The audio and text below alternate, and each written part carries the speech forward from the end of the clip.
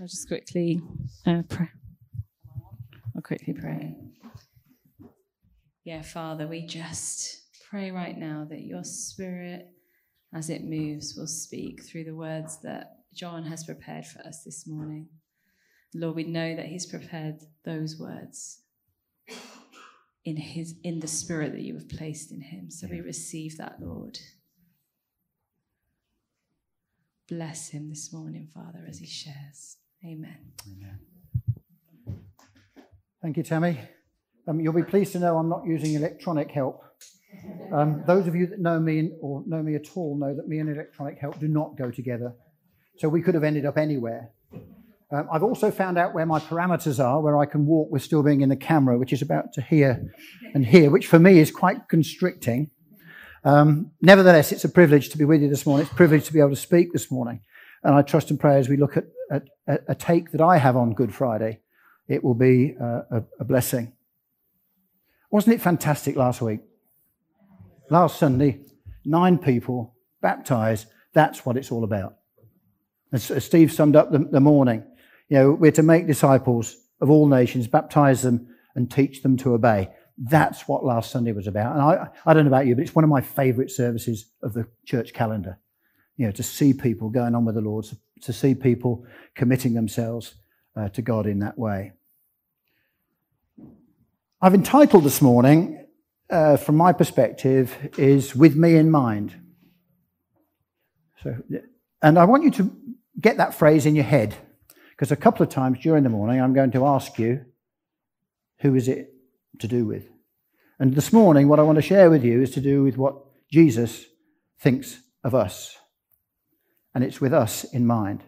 And so remember that phrase as I might ask you about it later on, with me in mind.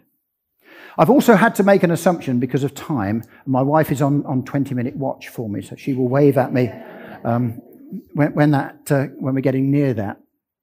I'm making an assumption that we're all agreed that the Garden of Eden and Adam and Eve's misdemeanors messed up the world. Are we happy with that? That's a pretty good theological, and Paul Veal's not here to put me right, but anyway, we're going to agree it anyway. We're going to agree the fact that Adam and Eve messed it up. And what we're talking about over this weekend is the biggest event in history. Forget Ukraine, although we can't. Forget all other aspects of history. But what we're remembering and what we're talking about is the biggest event in history. And somebody asked me the other day when I was talking to them, they say, so how do you think people are coming out of COVID and everything? And it was a phrase that surprised me when I said it, but I thought, okay, it's probably not too bad. And I just said that I think they're cautiously sleepy. And I think the world is cautiously sleepy as to how we're coming out of what we've been thrust into. And I suppose the challenge for us as church is that we don't need to be cautiously sleepy because we have a message which is awesome, absolutely awesome. And I have 2 scriptures that I want to base what I want to share on this morning, and I think they should pop up here, assuming that my technician's on the ball. Excellent stuff.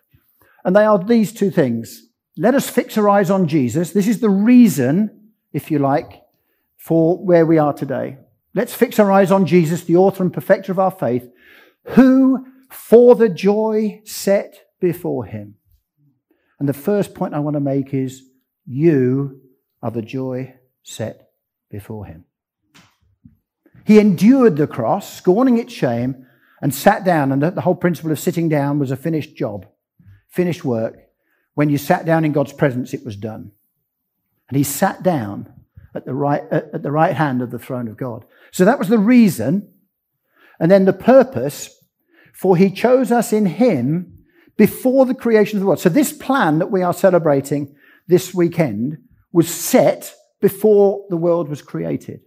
Because God knew that Adam and Eve would mess up. There'd be all the stuff that we've encountered, and there would have to be a solution to it.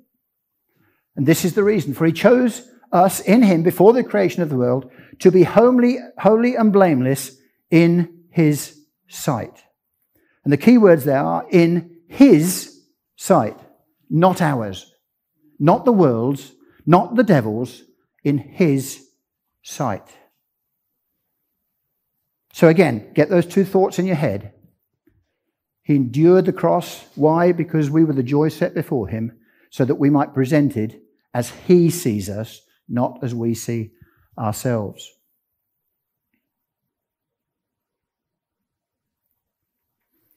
It fascinates me also that we call Good Friday, because it wasn't very good for Jesus, was it?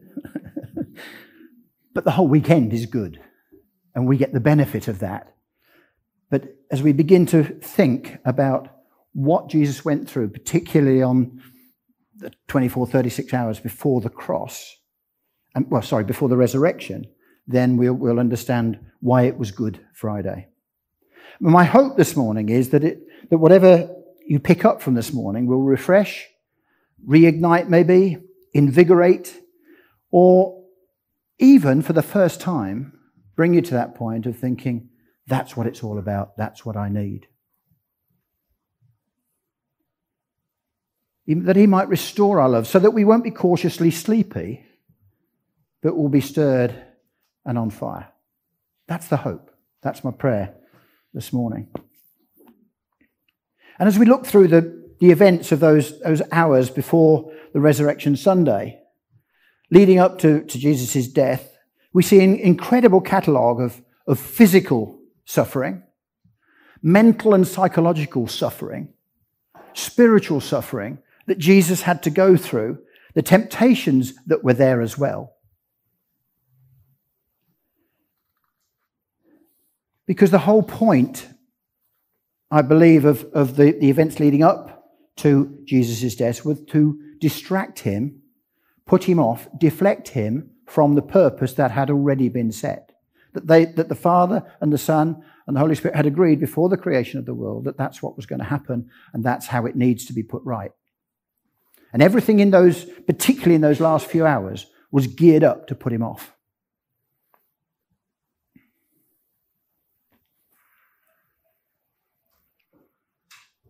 So he did and set out to do everything that was there with me in mind.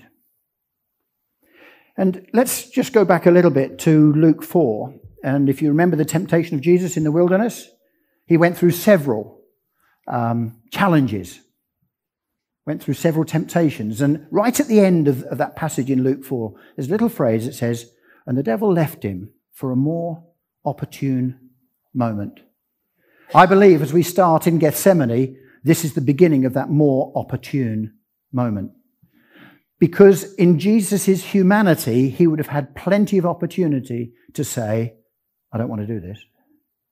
I'm not going that way. And there's some fascinating parts to the story that I just want to focus in on. I've taken, they're all scripturally referenced, and if you want all the references, I can give you them all. But I'm just going to make some quotes out of them. But basically, if you want to look it up, it's Matthew 26, Mark 14, Luke 22, and John 18. If you put those four together, I've got a summary of that just here. And Gethsemane, for me, is one of the most fascinating places. They've just had the Last Supper. He's just taught them how to serve one another and do all those things, and they go off to pray. And I don't know what they'd either ate or drunk, but most of the others, they just could not cope. Jesus goes off to pray, and they all fall asleep. Well, that's really encouraging, isn't it, when you think, let's go and have a prayer meeting, and the rest of them all fall asleep. That's a really good start to the process of moving on from here. And it says in Matthew's account that Jesus was deeply distressed and troubled and sorrowed to the point of death. Now, I can't imagine, has anybody ever been anxious? Yeah. Has anybody ever been really anxious? Yeah. Has that caused you joyful thoughts? No. But it says here that Jesus was in distress and trouble to the point of death. In Luke's account, now Luke was interesting because he was a doctor and he could spot things that some of the others couldn't. But he says, there's a point in Gethsemane as well where Jesus said, Father, if you are willing, take this cup from me, but not my will, but yours be done. And then it goes on to say, and being in anguish, he prayed more earnestly, and his sweat was like drops of blood falling to the ground. And Luke, the doctor, spots it, and he's the only one that writes about that. But such was the anguish, and apparently it can happen. I'm not a medic. I'm going to try and pronounce a word that is medical. It's like hematology, all right? So that's the base of it because it's to do with blood. But it says in the medical world, it's hematohydrosis. Apparently, it's a rare condition where you are so anxious, so pressured that the blood vessels on your skin burst and you start to sweat blood. And it's only ever happens very, very, very, very rarely. But that's medically what Jesus was going through. Such was the angst and the concern and the pressure and all the things that were mounting up against him caused him to react in that way.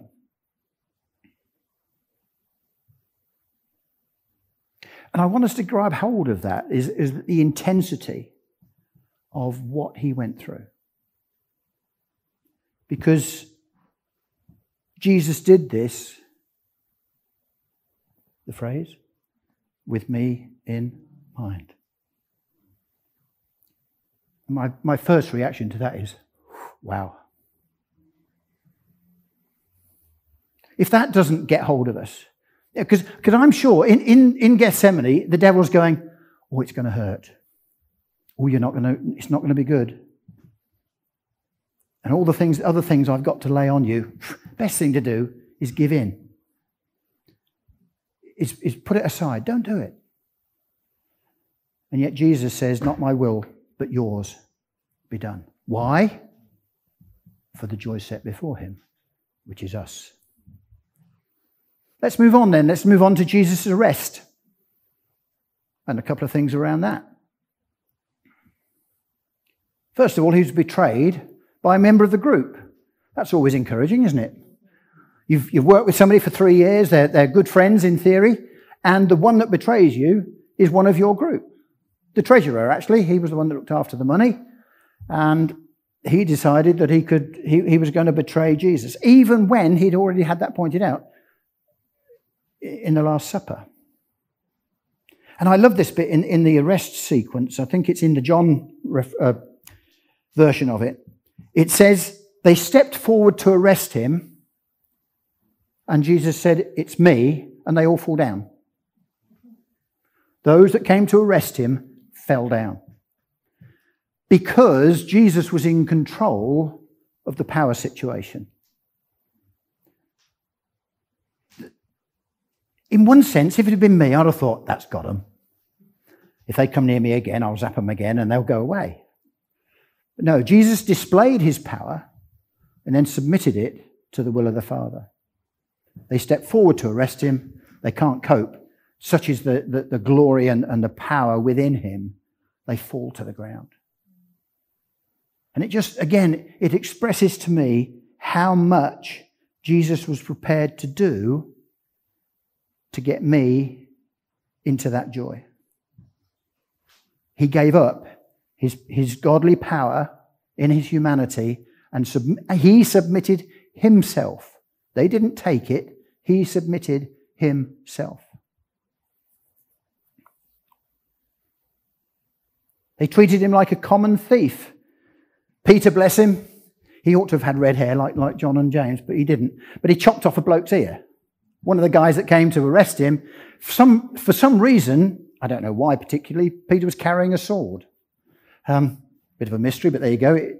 The gospel says that's what he was doing. And he whacks this bloke, misses his head completely, but chops his ear off.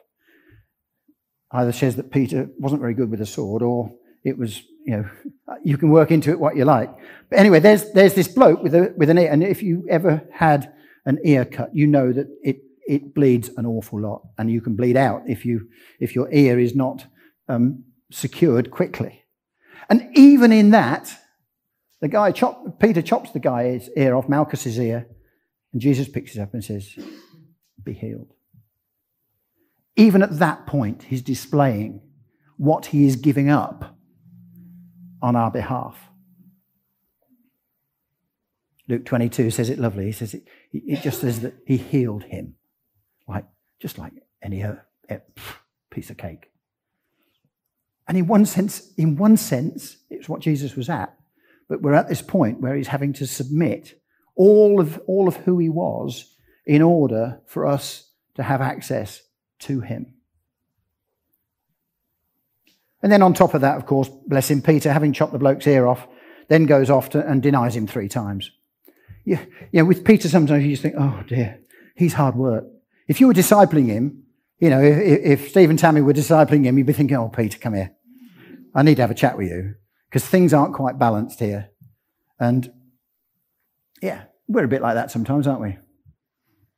We do things on the spur of the moment and get it a bit wrong and then mess up.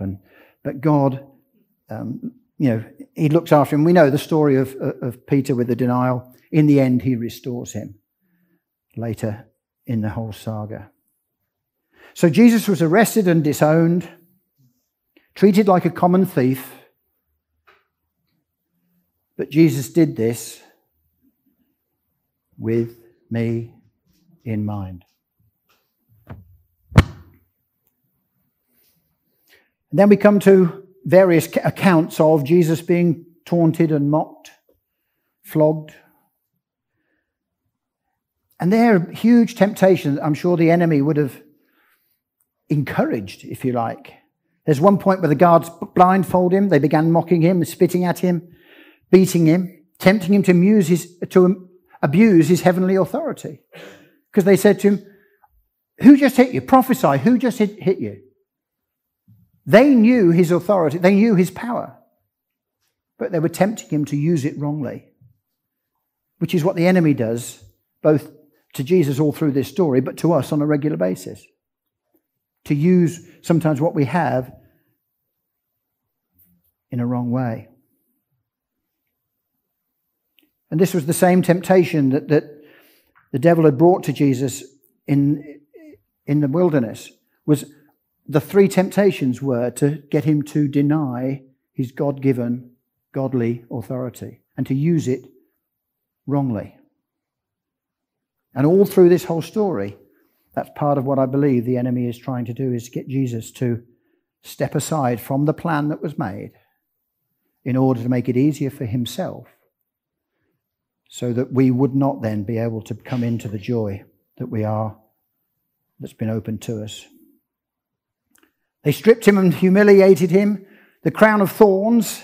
Again, I looked at some pictures of crowns of thorns. I don't know if you ever looked at the pictures, but they are vicious. I wrote down here, and after I wrote it the first time, I thought I'd better change it.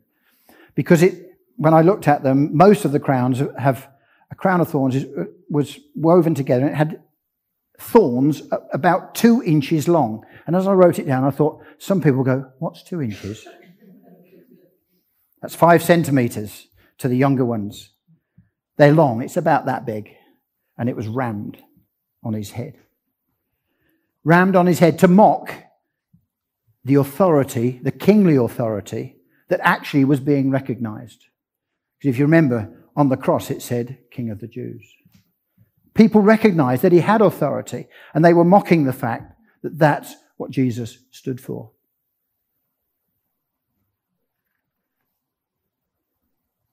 I can't imagine. I had a bit of a traumatic experience on Wednesday this week. I've been having some trouble with some of my fingers. They've been getting stiff and what have you. And so we've prayed and we haven't quite seen a result yet. But I went to see the specialist on Wednesday, and I had 3 injections in my hands. And they flipping hurt. I don't know if you ever had one. I had one straight up my ring finger, and one into this thumb, and one into that thumb. And one of the ladies in the theatre, because you have to, it's done under X-ray, and they get the needle right in the hole wherever it's meant to go. She said, you can hold my hand if you like. I said, I don't think you want to do that. No, she said, it'll be fine. So he stuck this needle in my hand. My knee came up to my chin because it was so painful. I squeezed her hand.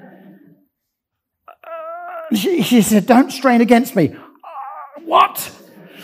And he stuck the needle in. Anyway, it went in. And then the lady leaned over to me and said, can we not do that next time? Because I think I nearly crushed her hand. It hurt like what's it? And then it made me think, in the light of what I'm speaking on this morning, it made me think, what would it have been like to have nails not just a needle. This was like the small needle that lithocaine or whatever, I don't know that's the dentist use. It was that sort of small needle. But it flipping hurt.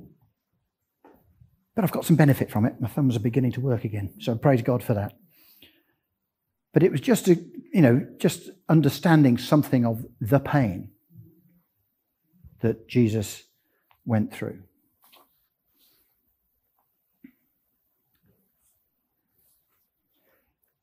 Then Jesus went on trial twice. One with Herod, one with Pilate. A kangaroo court on one side and a bit of a hesitant court on the other. Herod and all his mates, they were trying to get Jesus out the way. And as we know, the total injustice of that was that Barabbas was saved and not Jesus. Pilate, he was a bit more hesitant, and his wife was even more hesitant because she says, I don't think he's guilty. You want to be careful here. And yet it would be strange in the fact that the Roman representative had an opportunity to get somebody who was causing trouble in the province, and yet he's the one that says, whoa, easy. And he tried to wash his hands of the whole thing. But in the end, he gave him up to be crucified.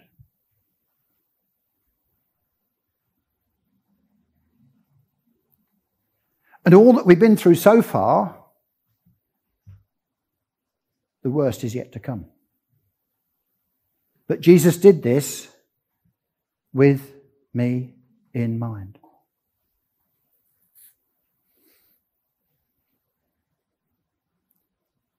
Crucifixion was one of the most painful deaths that you could encounter. And if you look at our word excruciating, comes out of ex being Latin for outside, and the first bit of it is crucifixion. So it's coming out of crucifixion. That's where our word excruciating comes from. It was gruesome. It was humiliating. It was supposedly a very slow death.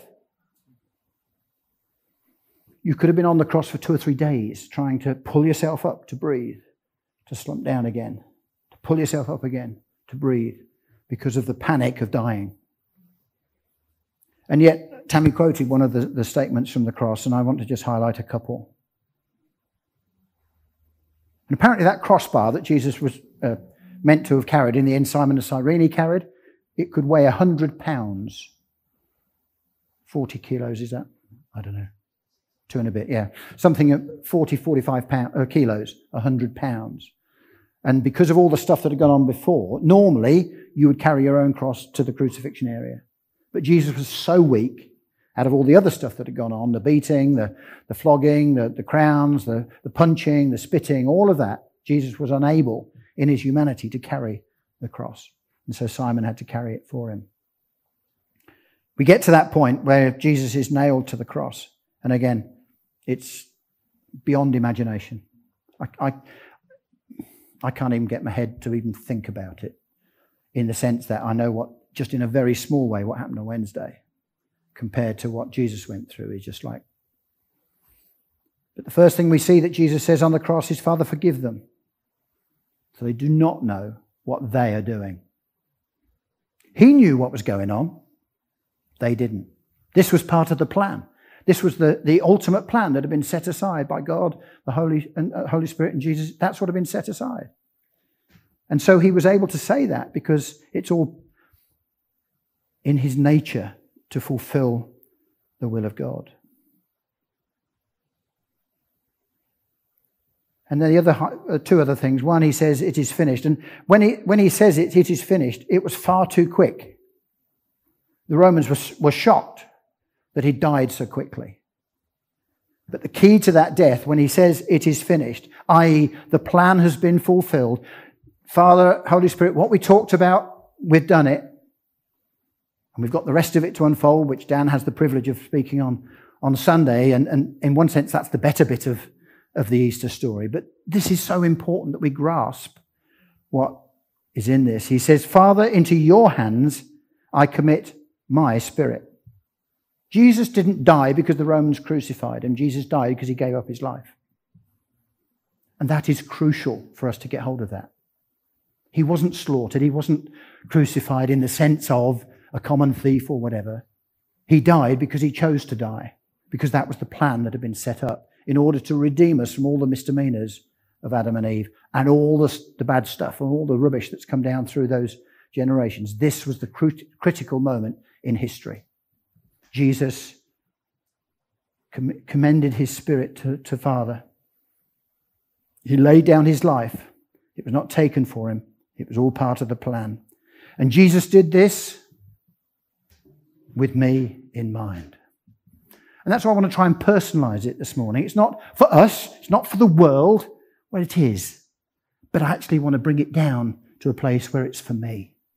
It's for you. It's for us as individuals, that we can draw the strength from what Jesus has done.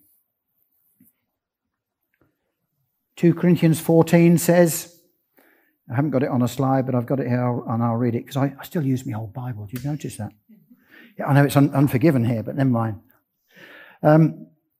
Yes, having cancelled the written code. So all the law of the Old Testament, he's cancelled that. That's the first thing that we see in Colossians 2. Having cancelled the written code with its regulations, and there were a whole load of them, it was against us and that stood opposed to us. He took it away, nailing it to the cross. That's what he did for you. That's what he did for me. All the attempts, if you like, to cover up all the stuff that had gone on before, it was dealt with here. And I've got 2 quotes, which I think might just help us get hold of it. I can't attribute them, and none of them are made by N.T. Wright. Okay? As far as I know. I might be proven wrong. To those you love deeply, you want to give them the best gift. And that's what Jesus did for you. That's what Jesus did for me. Isn't it lovely when you give somebody a birthday present, they go, yes, absolutely spot on. But what about Jesus? He couldn't have given us more. He wanted to give us the best gift. And this is the second thing. This is where I want to come back to one of my early scriptures, which is where it talks about in his sight. His approval of you was there before any of your good or bad actions took place. You want to just meditate on that for a second. I've been given the eagle eye has given me the tap. His approval of you was there before any of your good or bad actions took place, because you are part of the joy set before him. And that was set before the foundation of the world. And nothing that we can reflect on can change that. And so for me, it deals with things like an allegation from the devil that you're not good enough. An accusation from somebody else who says, well, that was rubbish. Because actually, if I accept what other people say of me or observations that people make of me, I'm not buying into the fact that actually I'm forgiven. Period. End of. Unchangeable. Part of the plan of salvation. So when an allegation is made of me, I am learning slowly.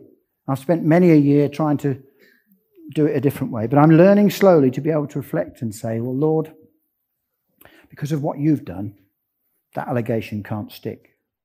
And in one sense, and please hear me, I can be a bit, not irreverent, but I don't mean it like that, but in one sense, I've got Teflon skin. Nothing can stick because of what Jesus has done. If I have accepted Jesus as my Saviour, then I become non-stick. Because the enemy can't stick things to me and say, ha. Now, that doesn't mean to say I get everything right. Please hear me. But actually, if we see us as the way God sees us, that's in his sight through the perspective of Jesus, nothing sticks. That doesn't give us license to go and live how we like and do whatever we like. Actually, it's totally the opposite. It makes it, what is it Paul says? The love of God constrains us to live our life along his lines. And that's how our reaction should be. So I close with this thought. And it struck me this week that so often, I get it slightly wrong, but I believe that because of what Jesus has done in me and for me as an individual, I am now invited to work with him, not for him. If I work for him, it's almost as though I'm expecting a reward. I'm working for wages. And actually the truth is totally the opposite. He invites me because he sees me as he sees me, not how I see me, to work with him in the kingdom, not for him in the kingdom. Let's sum it up with a final verse. He thought of everything. This is from the Message. Provided everything that we could possibly need, letting us in on his own plan, on the plans he took such delight in making. He set it out. He set it all out before us in Christ. A long-range plan in which everything would be brought together and summed up in him. Everything in deepest heaven. Everything on planet Earth. Let's pray together. Heavenly Father, I thank you. I thank you that you did all, you fulfilled the plan that you made with the Father, with me in mind. As much as I love my brothers and sisters here, Lord, but you did it with me in mind. Lord, I trust that we might all get that level of appreciation of what you've done to the point where it changes us in our attitude, that we are then invited by you to work with you, not for you. In Jesus' name.